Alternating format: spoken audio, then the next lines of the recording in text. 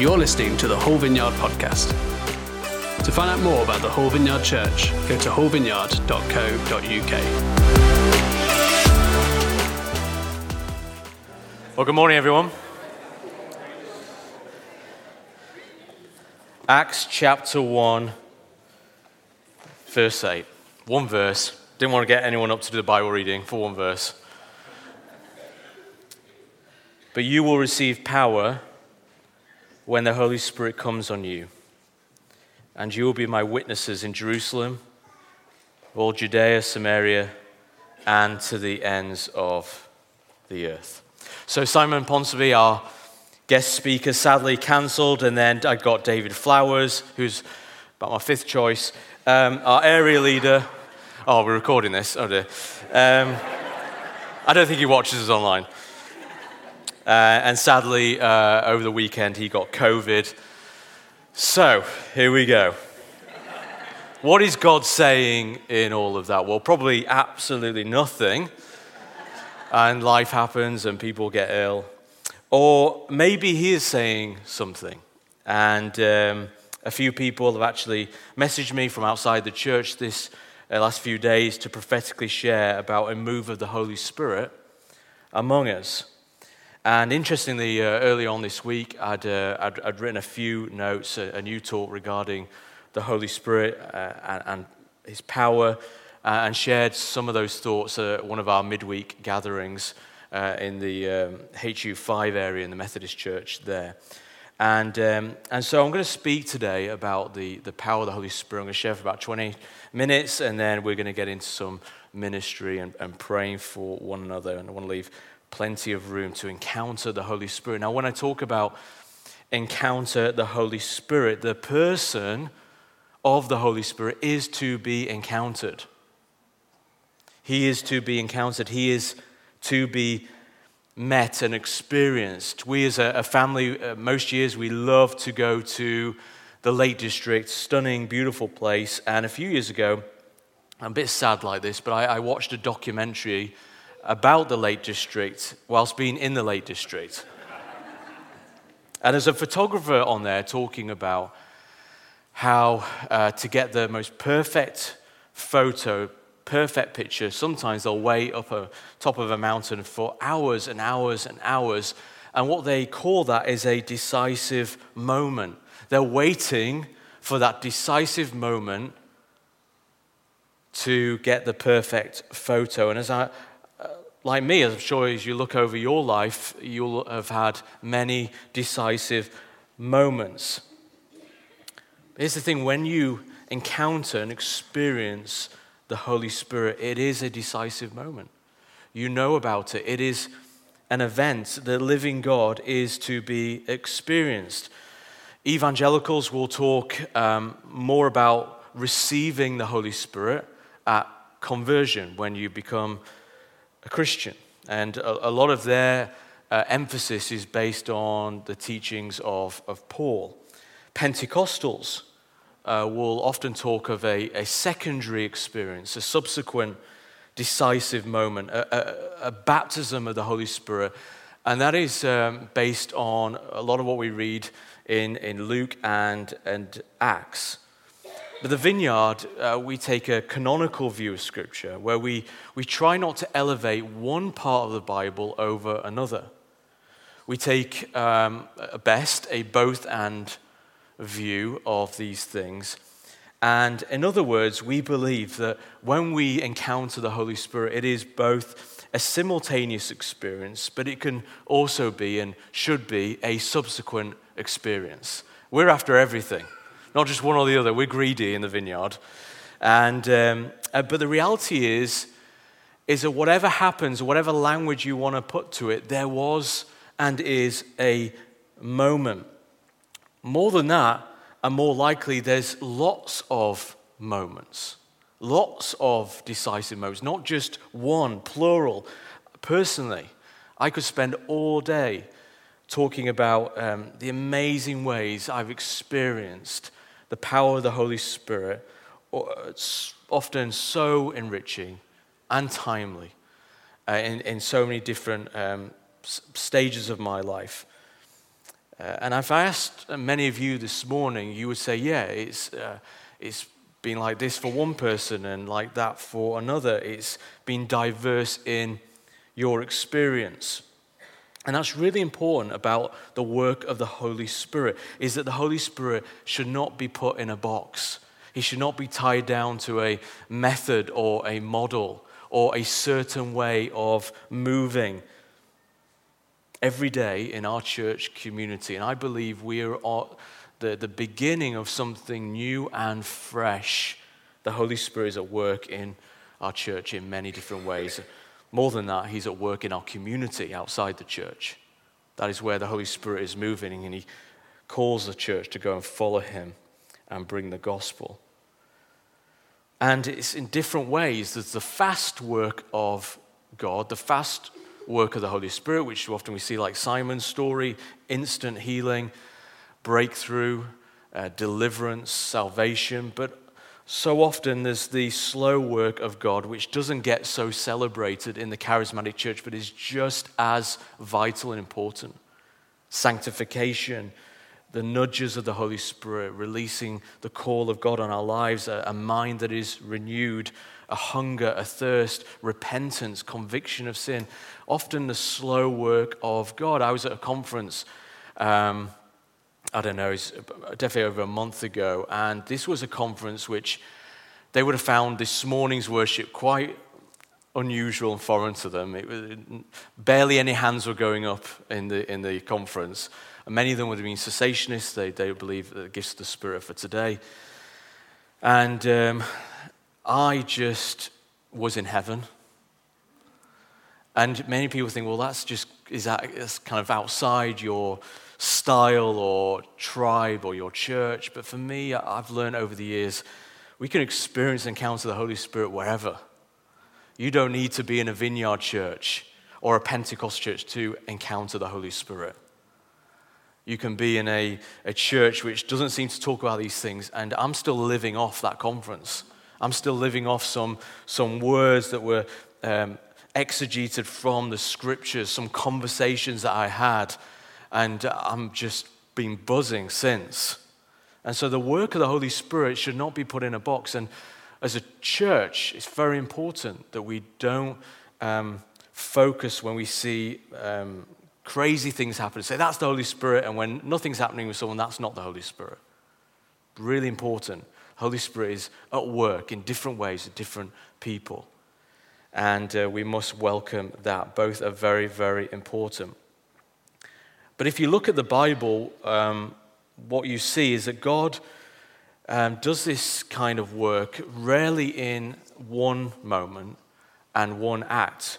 If you think about the kingdom of God, which is his rule and reign from the future breaking into our present with, in Scripture, successive events and interventions. Just think about this. Jesus being born was the beginning of this new era, the new age. His baptism and his anointing was the beginning of that commission. Then there was the transfer from the John the Baptist to Jesus. And that was the kingdom of God being released. And you began to see exorcisms and healings and miracles. And then, of course, we've got the cross of Jesus, where the day of judgment in the future has been brought in advance. And then his resurrection, which is a precursor to our bodies, which will one day be resurrected. And then, of course, as we read in Acts, the day of Pentecost, that these are the last days. And so you don't see God working just in one moment, that was it. But in successive events and interventions, there's like a layering arrival of the kingdom of God. And it's the same often with how the Holy Spirit works. The Holy Spirit is involved in creation with us, and the conviction of sin before conversion, and then the regenerative work of the Spirit when we are born again, and then transformation where we become like Christ, and then he anoints us with power to serve and to be bold and to witness to him. And then, of course, the Holy Spirit is at work in our final glorification. So there are many layers, many ways that the Holy Spirit is at work. The kingdom comes, the Holy Spirit works in manifold ways and successive ways. The point is, to set all of that up, is, friends, there is more. So much more than what we encounter and experience now. So much more. Martin Lloyd-Jones, the finest preachers of the 20th century, admired by people from all movements and denominations. He said this, got it all, then where is it? If you had what the apostles had, you'd have what the apostles had and did. So the Bible, and indeed church movements and denominations over the years, have named and labeled things differently. If you read in the Bible, you got the woman at the well talks about streams of living water. John and Jesus talk about a baptism of fire. Paul talks about being filled with joy and love and a fullness of the Holy Spirit. John talks about an anointing from the Holy One. The Puritans, I've been looking at a lot recently, amazing, talks about the seal of the Spirit. Historic churches talk about confirmation. Pascal talked about the night of fire. Whitfield talked about the day of my espousal, which I think is my favorite, and I think we need to bring back that language.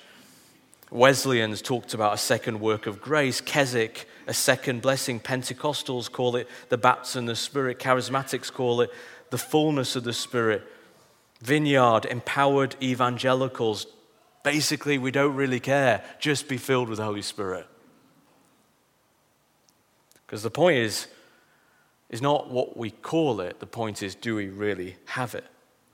The point isn't just reciting it in a creed or theologizing about it. The point is to personalize it. It's not a semantic jigsaw. What matters is that we're immersed in and we are filled with the Holy Spirit. That love ablazes in us, that we're endowed with power, that we're immersed in the Spirit. A.W. Tozer said this, no one was ever filled with the Spirit without knowing that they had. And this is the longing of God for his people. And we see this longing for the Spirit to come throughout the whole sweep of Scripture. 10 months ago, we had our baby boy, George, and the epitome of the climax of all those emotions was when Joni gave birth to him, and it was just the most amazing thing. Those of you who've ever been in the room where a baby is born, it's noisy, but it's like classical music to you. It's just the most amazing emotional experience. And why? Well, there's many reasons, but one of it is because we had 9 months prior to that of anticipation, of build-up, of expectation, of a dreaming, of excitement. What would he look like? What will his personality be? Will everything be okay? All these different emotions and thoughts, and they come and they're released in one moment. And we see in the sweep of Scripture the Spirit's activity building with this optimism, this expectation that God will pour out his Spirit. Right from the beginning, we see the Spirit at work in creation, and then selectively and infrequently on priests and prophets and kings, anointing them, and they speak or act in a certain way according to God's will. And then the Holy Spirit, the presence of God being in the temple, and the psalmist dreaming of a day of power coming. And Isaiah said, I will pour out my Spirit on all my descendants. And Ezekiel says, I will put my Spirit on you. And there's that beautiful picture, the valley of dry bones, that prophetic word in Ezekiel 37, where everything looks lost and dead and broken. And then 6 times the key word there is breath. 6 times the breath of God comes and brings them to life, and they go from a valley of dry bones to an exceedingly great army. And that's what happens when the Spirit of God gets hold of a church.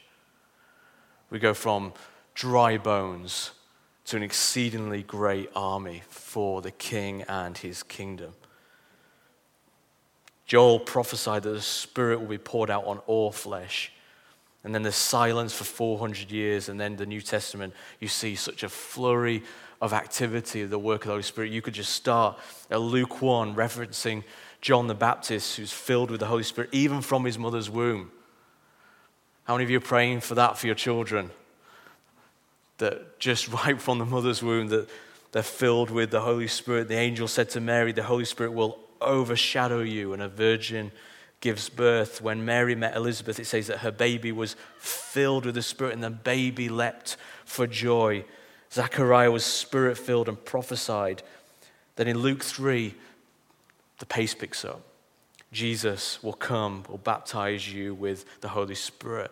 At his baptism, the heavens open as that beautiful moment with the Trinity, and the Spirit descends on him like a dove, then releases that Isaiah 61 manifesto mandate, which is for us, the church. The Spirit of the Lord is upon you, and he's anointed you to go and do the works, the same works of Christ. Jesus then breathes on his disciples, says, as the Father has sent me, so I'm sending you. That word again, breath, the Spirit of God coming upon them.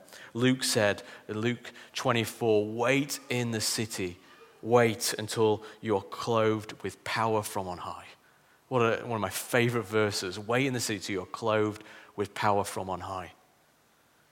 In Acts, the Spirit descends on the church publicly to anoint the church in much the same way as the Spirit anointed Jesus.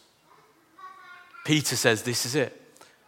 The Spirit of God comes, this is it, this is that. This is what all the longing and the expectation for hundreds of years has come to. This is that moment, and we now live in that age. A new age has dawned. It's the beginning of the end. A new day, a new chapter, a new era has begun. Tomorrow has finally arrived.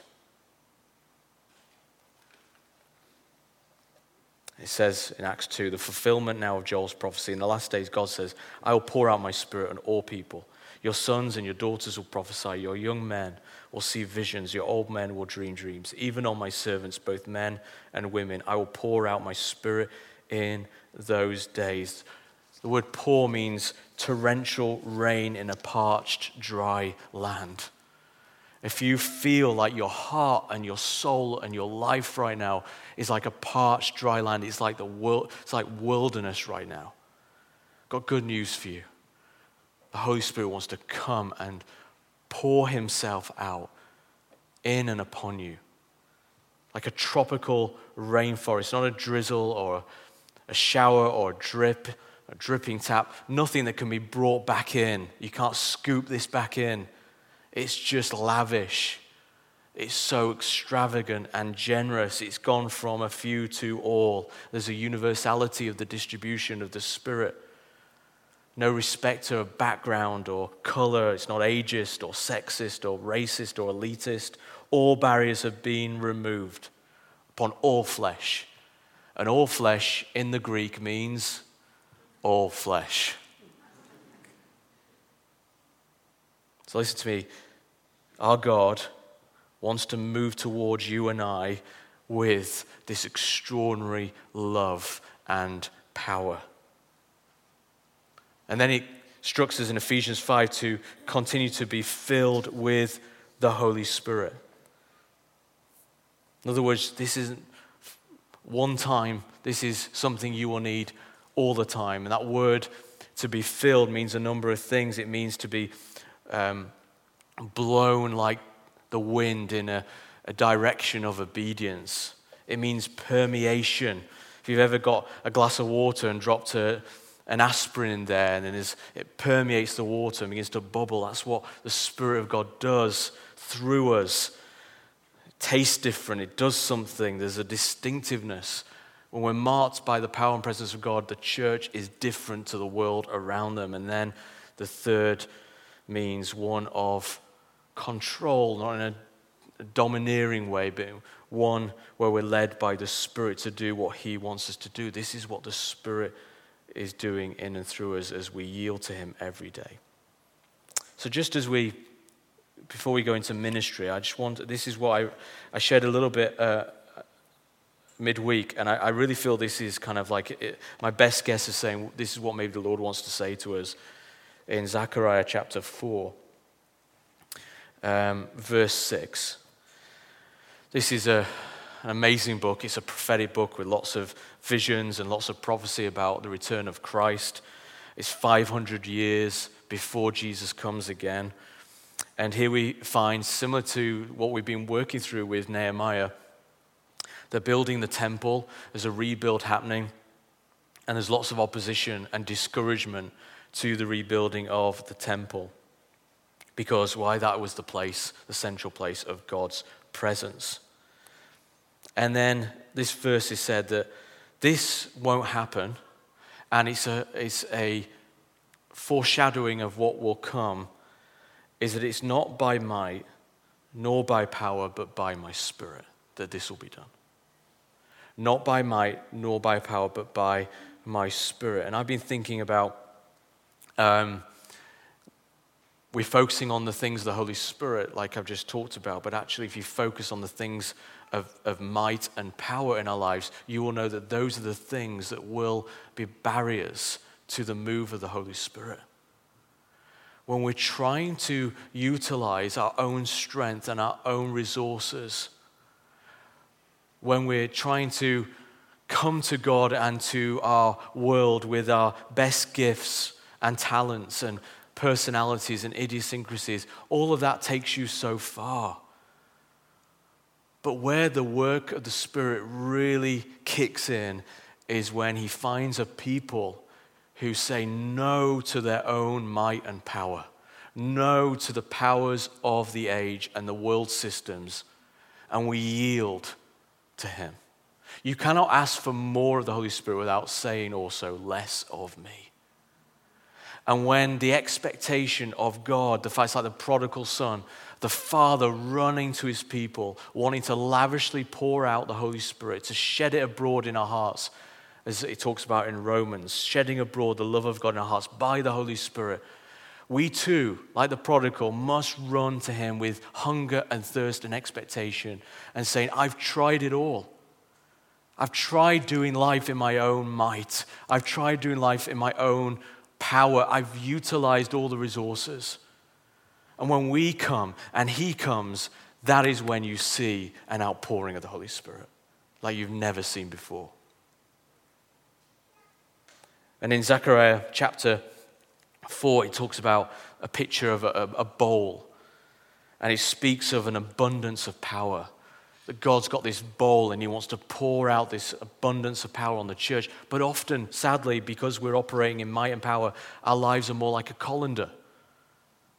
The power comes, but it just goes back out the bottom. Because we're trying to do things in our own strength. And the Holy Spirit is holy. Let's not forget that. So he's looking to purify his people, and he's also looking to bring power. That is why the Apostle Paul, as brilliant that he was, he said, his power is made perfect in weakness. And he said, I do not ever come with an eloquence of words, even though he's a great orator and a communicator, but I come through a demonstration of the Spirit's power. What is the recipe for a move of the Holy Spirit? It is dependence. It is weakness. It is reliance. It is trust. It is faith. It's not doubt. It's not unbelief, but it is those things. And there's a hunger and a thirst. And let me tell you what it does in your life. Has any of you ever been to one of those parks? I'm thinking about P-Zone Park in Scarborough. Oh, no, not that one, Knaresborough. That was at Knaresborough, where you go on a rowing boat. Who here likes to go on a rowing boat? Two of you. And you're right, because I hate those things. In fact, I'm not sure I've ever taken Joni on one because I won't show myself. I'll basically be saying, look, you have a go when we've gone 5 meters because I can't cope with it. But often our Christian life is like a rowing boat, just doing this. Might and power and our own resources, our own strength. Yet, what God wants us to do is to be more like a sailboat. Sailboat there, and the wind comes and blows us with speed and power and the right direction. And so, in the upper room, they waited. They waited for a long time for the Holy Spirit to come. And I think there's something about this, and we're going to be doing it next year. We are going to be focusing the culture of the church on mission and taking the church, exiting COVID into mission. And those who don't know Jesus. But the first month of next year in January, I want us to wait again. The Pentecostals call it, they call them like tarrying meetings, where they wait for the Spirit to come. My conservative evangelical friends will call them more like solemn assemblies I used to go to. But it doesn't really matter, again, what we call it. The point is that there's a hunger and a thirst building up that God, would you move in power again in our time, in our day. And I believe that combination punch of God's expectation and our expectation is we will see an outpouring of the Holy Spirit. Thank you for listening to the Whole Vineyard podcast. We would love to connect with you and welcome you home to church. To find out more, go to wholevineyard.co.uk/connect. And to stay up to date with all that is going on in the life of our church, go to wholevineyard.co.uk/church news and sign up for our weekly mailing. Thanks for listening. We hope to see you soon.